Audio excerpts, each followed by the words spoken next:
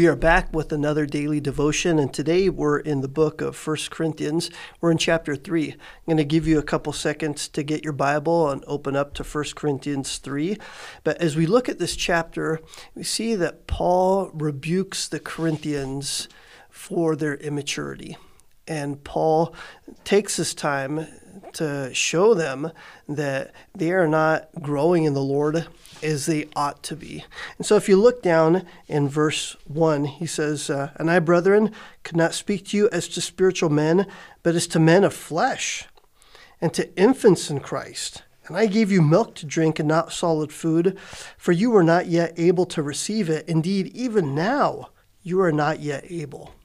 And so Paul, as he continues talking about wisdom from above and the wisdom that comes from being indwelt by the Spirit of God, Paul reminds them and he says, listen, you guys are immature in your faith. He uses a couple of illustrations to help them understand this. He uses the illustration of food, milk for a baby or solid food. And babies, they start off with milk, but the whole idea is that they would grow to solid food. And Paul says, you guys are immature.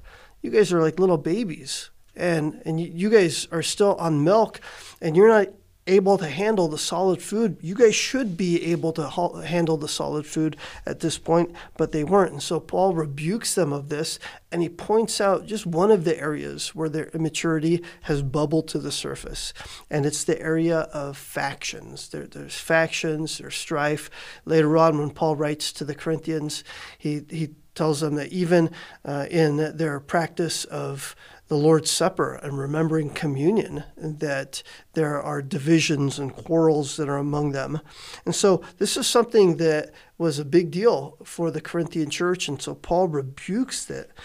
And one of the ways that they were fleshly and immature in their thinking was that they were following different men. I'm of Paul, I'm of Apollos, I'm of Cephas, I'm of Christ. And Paul, he rebukes them and he corrects them and he helps them understand here in verses 5 through 9. He says, hey, I planted, Apollos watered, but God is the one that causes the growth. Right? The issue isn't which men you're following. The issue is that you need to be following the Lord. You need to be following his word. And so Paul reminds them that it doesn't matter which teacher you have. If they're teaching you God's word, you need to be built up and you need to be following God's word and God's ways. And so Paul reminds them that him and Apollos, they were just servants of the Lord, right? They were servants, and that the people shouldn't follow them. They should really follow the Lord. And so Paul, he points out their immaturity and their factious attitudes that they have. But now Paul, he reminds them, okay, you need to build on the foundation that we laid for you. And that foundation is Christ. Look down at verse 10. He says, according to the grace of God, which was given to me, like a wise master builder, I laid a foundation and another is building upon it. But each man must be careful how he builds on it. For no man can lay a foundation other than the one which is laid, which is Christ Jesus. So Paul said, hey, I came to you, I laid down this foundation. I was like a wise builder. I took my time. I was careful. I did the job right. And what did Paul do right among them? Well, he preached to them Christ and him crucified. He preached not with cleverness of speech. He didn't tickle their ears, but he told them the life-giving message of God's word and that Christ is the promised Savior, that he died, he was buried, he rose again on the third day, and that salvation is only in him. So Paul laid this foundation of Christ. He helped them understand that you need to build your life on Christ, trusting Christ, and living for Christ. And so Paul reminds them, no one can build a foundation other than Christ. There is no earthly wisdom, there is no earthly skill, there is no other value or anything that this world has to offer that can take the place and be a suitable foundation to build your life. It's really meaningless. That Christ is the one and only firm foundation. And so Paul, he reminds them, you need to take this foundation that we gave you and you need to build accordingly. You need to build your life on Christ, in obedience to Christ, relying on Christ with him as really your goal, your foundation, and then your ultimate desire. And so as we look at this, Paul talks about building on this foundation, and he uses his imagery.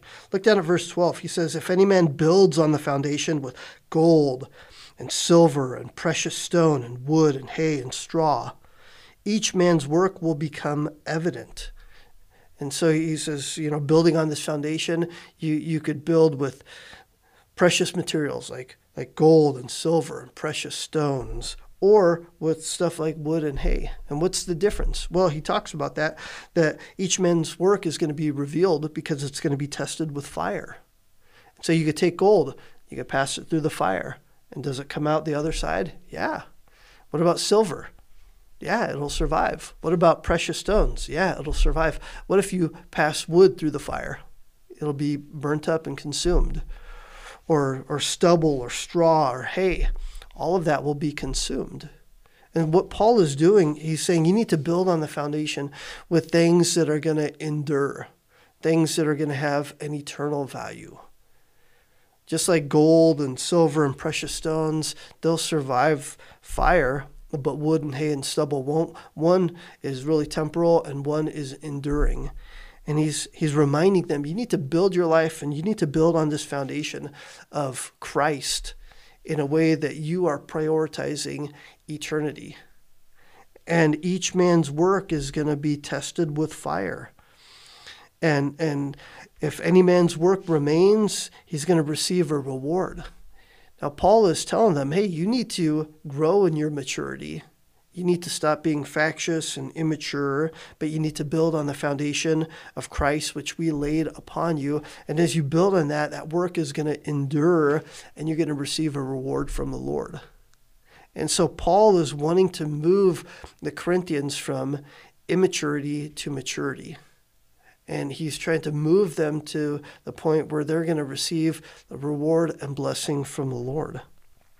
And Paul reminds them, look down at verse 16. He says, do you not know that you are the temple of God and that the Spirit of God dwells within you? If any man destroys the temple of God, God will destroy him. For the temple of God is holy, and that is what you are. And so Paul reminds them, you guys are the temple of the Holy Spirit.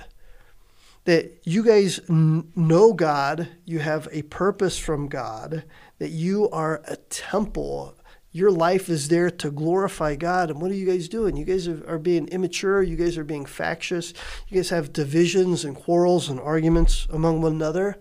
And so you see how Paul is trying to move them from this immaturity into maturity and from this unfruitfulness to fruitfulness.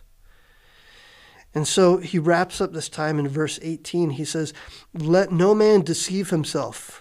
If any man among you thinks that he is wise in this age, he must become foolish so that he may become wise. And this goes back to what Paul had written earlier, that the gospel message and God's ways are foolish in the world's eyes. And if someone thinks that he's wise and he's not living according to God's ways, and he's not living according to God's word, he's really being a fool. Doesn't matter what the world says. Doesn't matter how much the world praises your quote-unquote wisdom. The world is going to reject God's word. And so Paul says if anyone is wise among you in the world's eyes, he needs to become a fool. He needs to become really grounded in God's word. He needs to accept and grow in and build on God's word. Let him be wise unto God, even though that means he's going to be foolish in the eyes of the world. So Paul is saying you need to put your emphasis on Christ, on the foundation of Christ, and on the wisdom of Christ. And so he says, hey, you need to become wise in true wisdom according to God's way. Look down at verse 19. He says, for the wisdom of this world is foolishness before God. For it is written, he is the one who catches the wise in their craftiness. And again, the Lord knows the reasonings of the wise, that they are useless. So then, let no one boast in men, for all things belong to you. And so Paul is saying, hey, don't live according to worldly wisdom, according to your fleshly wisdom. That's not wisdom at all. because the wisdom of this world is foolishness in the eyes of God. You need to build your life on the foundation of Christ and on the wisdom which is from above. You need to build your life on the wisdom of God, and you need to live it out. Build on that foundation. And don't build with wood and hay and stubble, but build with the truth of God's word, living in obedience and by faith in God's word. And as you do that, you're going to be building with gold and silver and precious stone.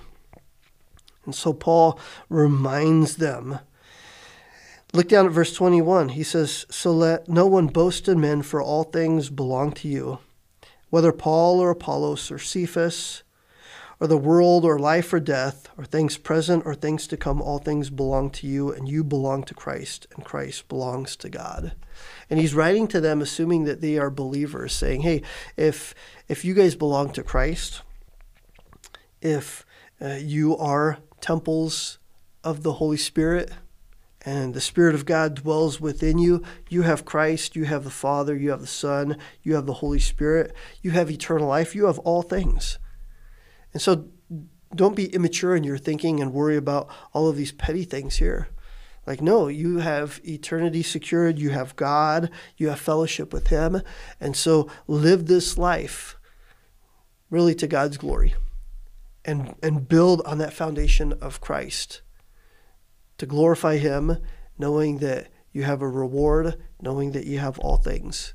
And so Paul is trying to move them from immaturity to maturity, reminding them of these truths, building on the foundation of Christ, and living according to the true wisdom of God. You know, those two challenges and those two truths are the same for us today. You and I need to build our lives on the foundation of Christ. We need to build our lives according to the wisdom of God, putting into action and implementing God's word. And so let's do that. Let's take that challenge seriously, and let's build our lives according to God's word. We have the perfect wisdom, perfect word of God, and so let's grow in it. Hope you're encouraged, and look forward to seeing you next time. God bless.